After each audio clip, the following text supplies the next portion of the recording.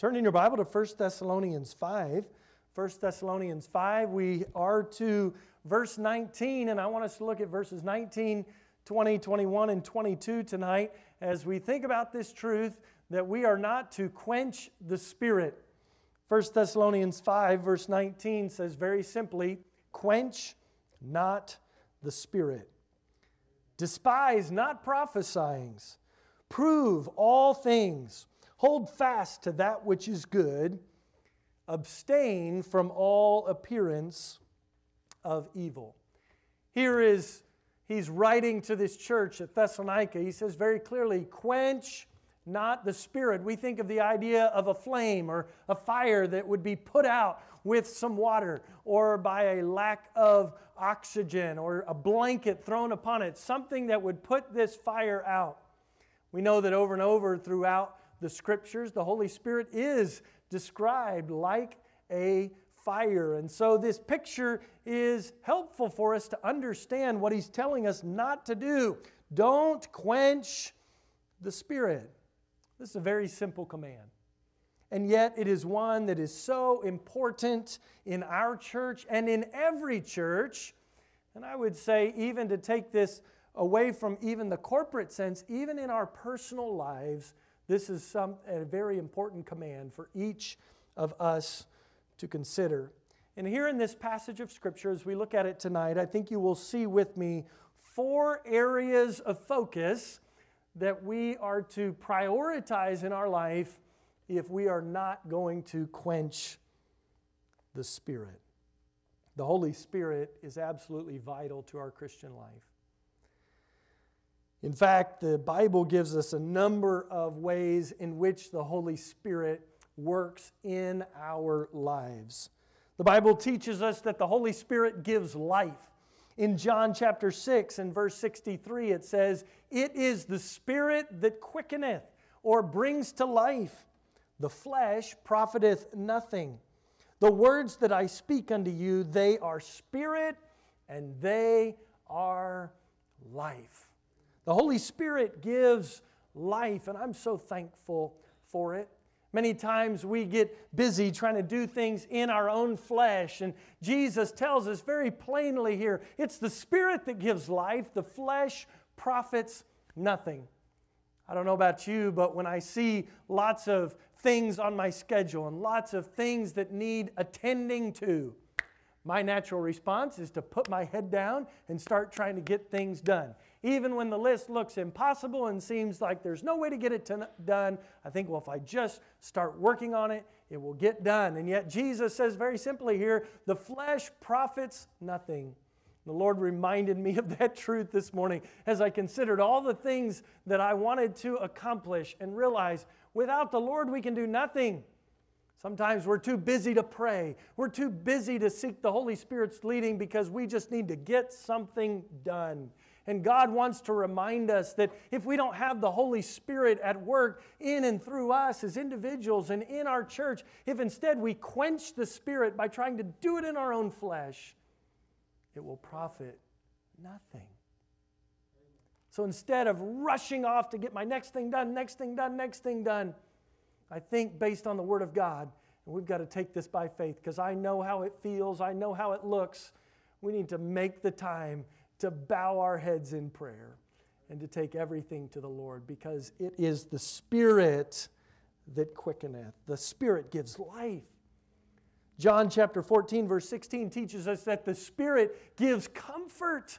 The Holy Spirit is even called the Comforter. Jesus said, "And I will pray the Father, and He shall give you another Comforter, that He may abide with you forever." There is no comfort like the Holy Spirit's comfort. Because He is a comforter that goes with us wherever we are. I love what David wrote in Psalm 139. He said, "Whither shall I flee from Thy Spirit? If I ascend into heaven, Thou art there. If I make my bed in hell, behold, Thou art there. If I take the wings of the morning and dwell in the uttermost part of the sea, even there He said that He would be with us, that He would find us. He is one that never leaves us nor forsakes us. The Holy Spirit gives comfort. Oh, may we not quench the Spirit, because we need the life that only the Spirit brings. We need the comfort that only the Spirit gives. But John chapter 14 also helps us and reminds us that the Spirit is present with us to help us to know the truth. John 14 and verse 17 says this, even the Spirit of truth. The Spirit of truth. You know, it is the Holy Spirit in each and every believer that helps to convict us of and to help us to resonate with the truth of God's Word. An unbeliever can read the Scriptures and not recognize them as truth. But a believer who is living and walking in the Spirit, has the Holy Spirit's dwelling within him, who is filled with the Spirit, cannot but read the Word of God and have the Word speak to us, because the Spirit speaks to us. He is the Spirit of truth. And the verse continues on, whom the world cannot receive. Have you ever been frustrated as you looked around at the world and said, why don't people understand? Why don't they get it? What's wrong? Where's the common sense? Well, if the world doesn't have the Spirit, they cannot receive the Spirit, then how will they know the truth?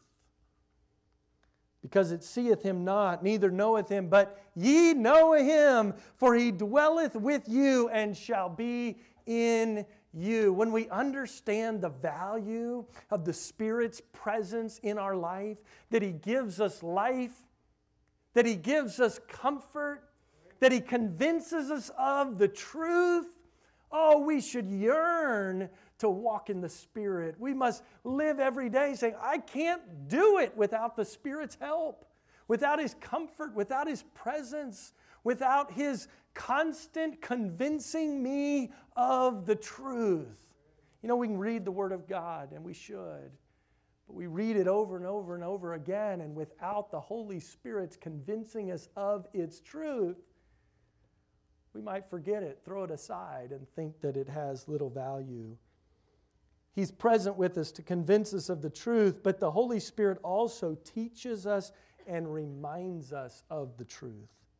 Look with me, if you will, at John 14, verses 25 and 26. Jesus says, these things have I spoken unto you, being yet present with you. What does He mean by this? He says, I'm still here with you in the flesh. Jesus was in the flesh with His disciples when He spoke these words. But, He says, the Comforter, that's the Holy Spirit, which is the Holy Ghost, whom the Father will send in my name. What does He do? Read the rest of the verse with me. The Bible says, He shall teach you all things and bring all things to your remembrance, whatsoever I have said unto you.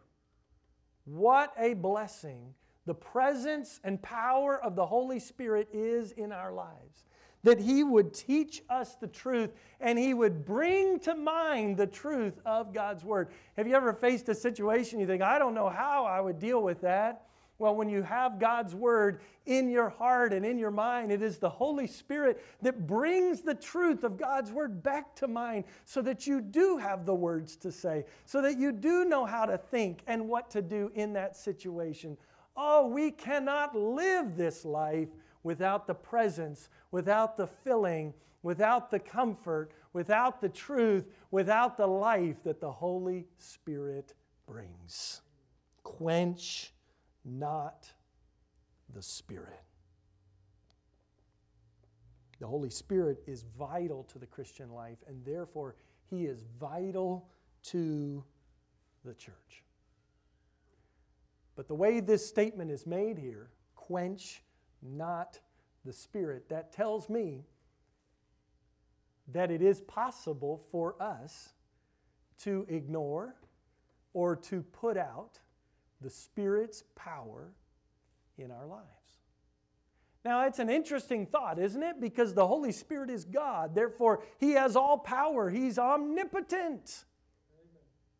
How can we stop the power of God? How can we quench the Spirit?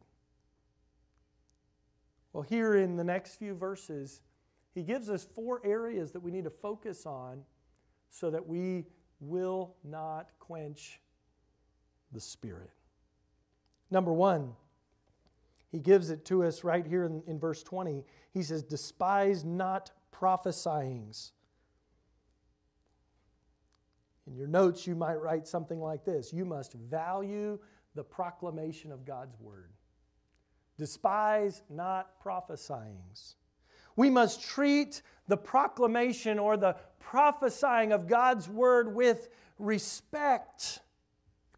You know, the church in Corinth, Paul, when he wrote to them in 2 Corinthians 10, he talked about how they liked his letters, but they didn't like his preaching. 2 Corinthians 10:10 says this, for his letters, say they, are weighty and powerful, but his bodily presence is weak and his speech contemptible. What is this talking about? Well, maybe Paul's personality or maybe his presentation style was not to their liking. We do know that there was a lot in Corinth. Many of the people became followers and listeners of Apollos. We know that Apollos was a great orator, a great speaker. We understand in this day in the Roman Empire and all of the Greek philosophy of that day, there was lots of value placed upon someone's ability to speak publicly, someone's ability to argue publicly. And we see Paul in his letters writing with great logic and great thought behind it as he's inspired by the Holy Ghost. But we also wonder, based on some of other statements that Paul has made, if perhaps his ability to speak was not quite at the level that his ability to write was. And yet, if Paul is preaching the Word of God, then shouldn't his preaching or the word that he's preaching have just as much value as the word that was written to them in the letters? Absolutely. What is he saying? We ought to have a great value for the proclamation of God's word. 1 Corinthians 14 and verse 3 tells us that prophesying has a very important purpose. He says, but he that prophesieth speaketh unto men to edification and exhortation and comfort. So if we are not going to quench the Spirit, then we must value the proclamation of God's word. When God's word is proclaimed, it is valuable to exhort, to challenge, to encourage people to do what's right. It's also valuable for edification, to build up, to give us instruction so that we know what is right and what is wrong and how to live. And it's also valuable for comfort, to remind us of the truth. We also see from 1 Corinthians 14 that prophesying has value for the purpose of evangelism. He says in 1 Corinthians 14, verses 24 and 25, but if all prophesy and there come in one that believeth not or one unlearned, he is convinced of all, he is judged of all. And thus are the secrets of his heart made manifest. And so falling down on his face, he will worship God and report that God is in you of a truth. The church or the individual might quench the Spirit by refusing to hear the word of God. So how can we value the proclamation of truth? How can we value it when it's preached, when it's proclaimed? Well, I think we can value preaching with our attendance. We have to be there. We have to be there when God's word is presented. Don't forsake the assembling of yourselves together. Take every opportunity that you can to hear God's word as it is proclaimed. Whether it's proclaimed from the pulpit or proclaimed even from your own Bible as you open it and read it every single day. Take every opportunity that you can to hear the word of God. If we would desire not to quench the Spirit, then we must value the proclamation of God's word. We value it with our attendance. But I would say this, we also value it with our attention. How many times have you or I shown up for our daily devotions? We've opened our Bible, we've given attendance to it, but we haven't given much attention. It's more about getting through, checking the box. Did I complete my reading plan for the day? Even that happens to us when we come to church at times. We have so many other things on our mind and so many other things going on in our area of attention that we fail to pay attention to the Word of God as it's preached. I think you ought to take every opportunity, whether it is to underline something in your Bible or make a note on a piece of paper that's handed out or in your own note card, or maybe say, I don't learn very well that way. I need to just focus my attention and not write anything. However it is that you give attention to the Word of God as it is proclaimed.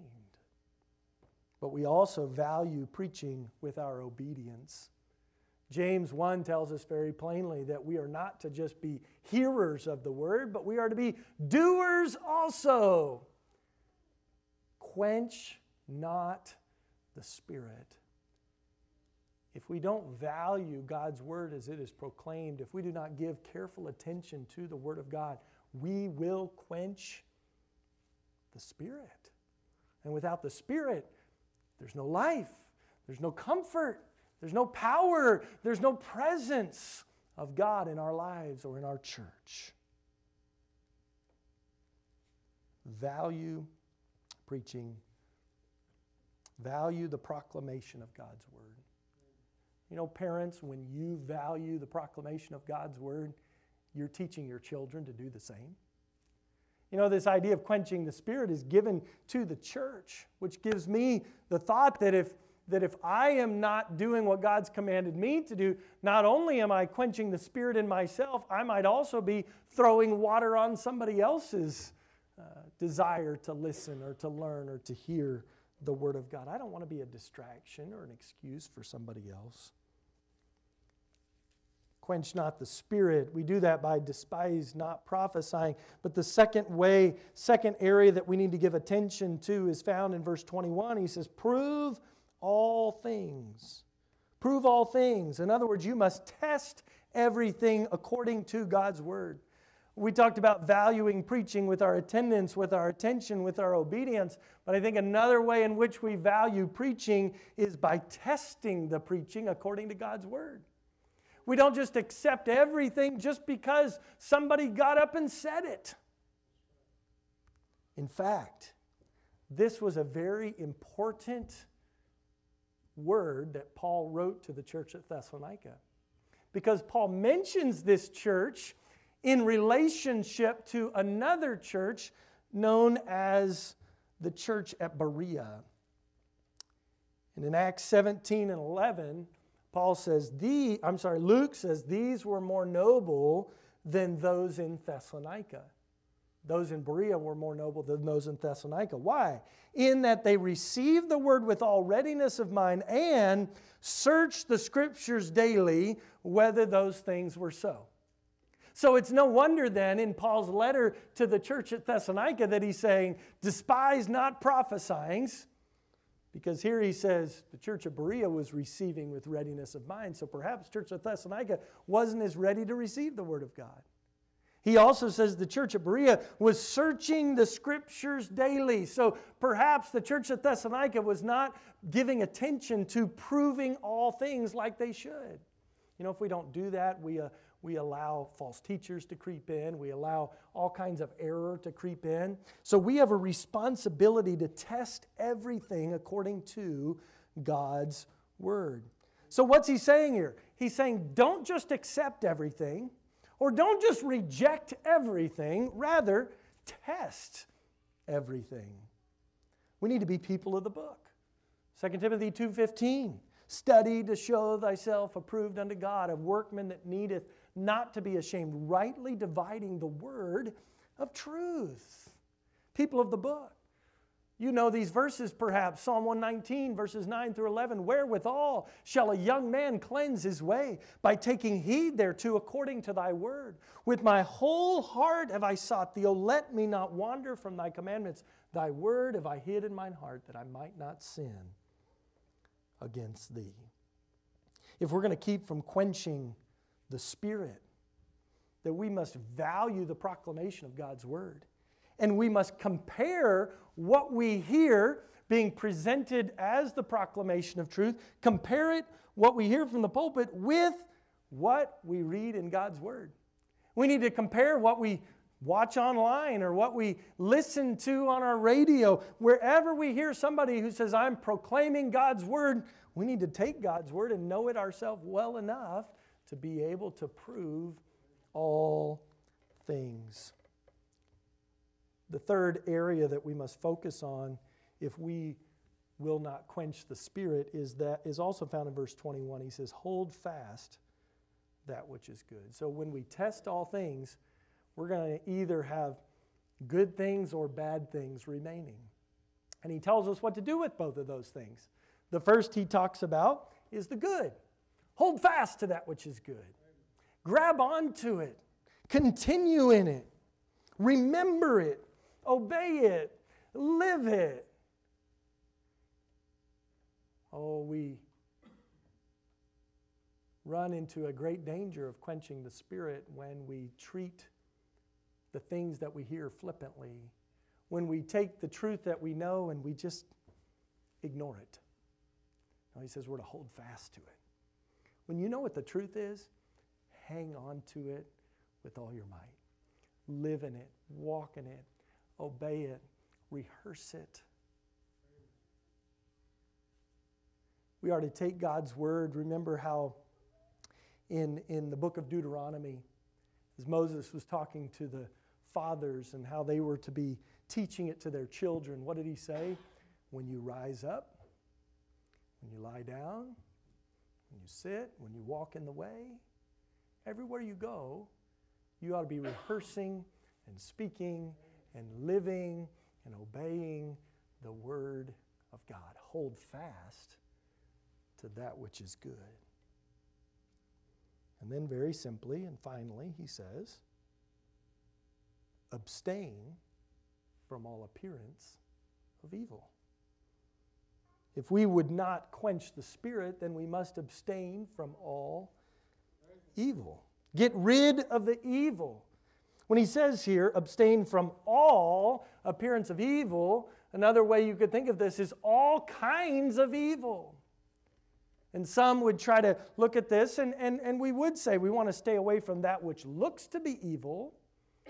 But as you study the Greek grammar of this verse, I think you would find, as I did, that this emphasis is not just on the appearance or somehow delineating between the appearance and the substance of evil. It's literally any kind of evil, whether it appears to be evil or whether it really is evil. Because even that which appears to be evil, if it distracts from the things of God and keeps people from following Him, then it is evil and it quenches the Spirit. We're to do right. We're to make sure that our attitudes and actions do not detract from the truth. Take a look at your life tonight. Is there evil present? If there is, you're quenching the Spirit. Quenching the Spirit. Quench not the Spirit. A very simple command. And yet one, if we're not careful to follow, will have dire consequences for us in our own Christian life and for our brothers and sisters in Christ that we call our church family. Now, the Scripture also speaks, Galatians talks about this. If you see somebody overtaken in a fault, ye which are spiritual, restore them in a spirit of meekness. Why? Lest ye also get drawn in with them and be taken down. Quench not the Spirit. I'm thankful that this challenge is here in the Word of God for us, because this is something that if we're not careful, we will find ourselves living in our own strength, going on our own way, doing our own thing without the Spirit's presence, without His power, without the life that He gives, because we just got busy doing what we're doing. We've devalued the proclamation of truth. We get busy. Well, we heard the truth, or at least what somebody claimed to be the truth, and as long as they say it, it's okay. And we get lazy in our desire to prove all things. We just sort of accept it without taking care that we are running everything through the through the comparison with the Word of God. It's easy to quench the Spirit if we are not careful to hold fast to that which is good and to abstain from all appearance of evil. If we quench the Spirit, we lose out. And others lose out as well. Because we're part of the same body. We're in a church. We're here to, as Ephesians 4 talks about, that which every joint supplieth. We all have something to bring to the body. We all have a gift. We all have spiritual ability that God has given us. We all have something to add to this body. But if the Spirit in me is quenched, I won't be able to bring to the body what the body needs, that God wants to bring through me. If the Spirit's quenched in you, the spirit of the body becomes quenched as well. Quench not the Spirit. So in this chapter 5, he's talked about what it looks like to live as a child of the light. He compared it with the children of darkness. We know that those who are believers in Jesus Christ are the children of light, and so he says, walk as children of light. One of the ways we walk as children of light is to be careful not to quench the Spirit. Let's not put out the fire of God's Spirit in our lives. That fire, that Spirit that gives life, that gives hope, that gives comfort through His presence. As He speaks the truth to us from God's Word, as He reminds us of God's Word and brings it back to our hearts and minds as we go through the challenges of life. In just a few moments, we're going to divide up and go to prayer together. And as we pray, we know that the Holy Spirit takes part in our prayers. The Bible even says that the Spirit gives utterance. When we don't have the words to say, He gives utterance to our prayers. He prays on our behalf, if you will. The Spirit plays such an important part in our Christian life. So even as we go to prayer tonight, may we have the Spirit's power and His presence in our lives. May we walk in the Spirit and not fulfill the lusts of the flesh. Father, we love You and we thank You for Your Word. We thank You for just the simplicity of it. And Lord, we pray for Your Spirit's conviction in our hearts to show us where we are wrong.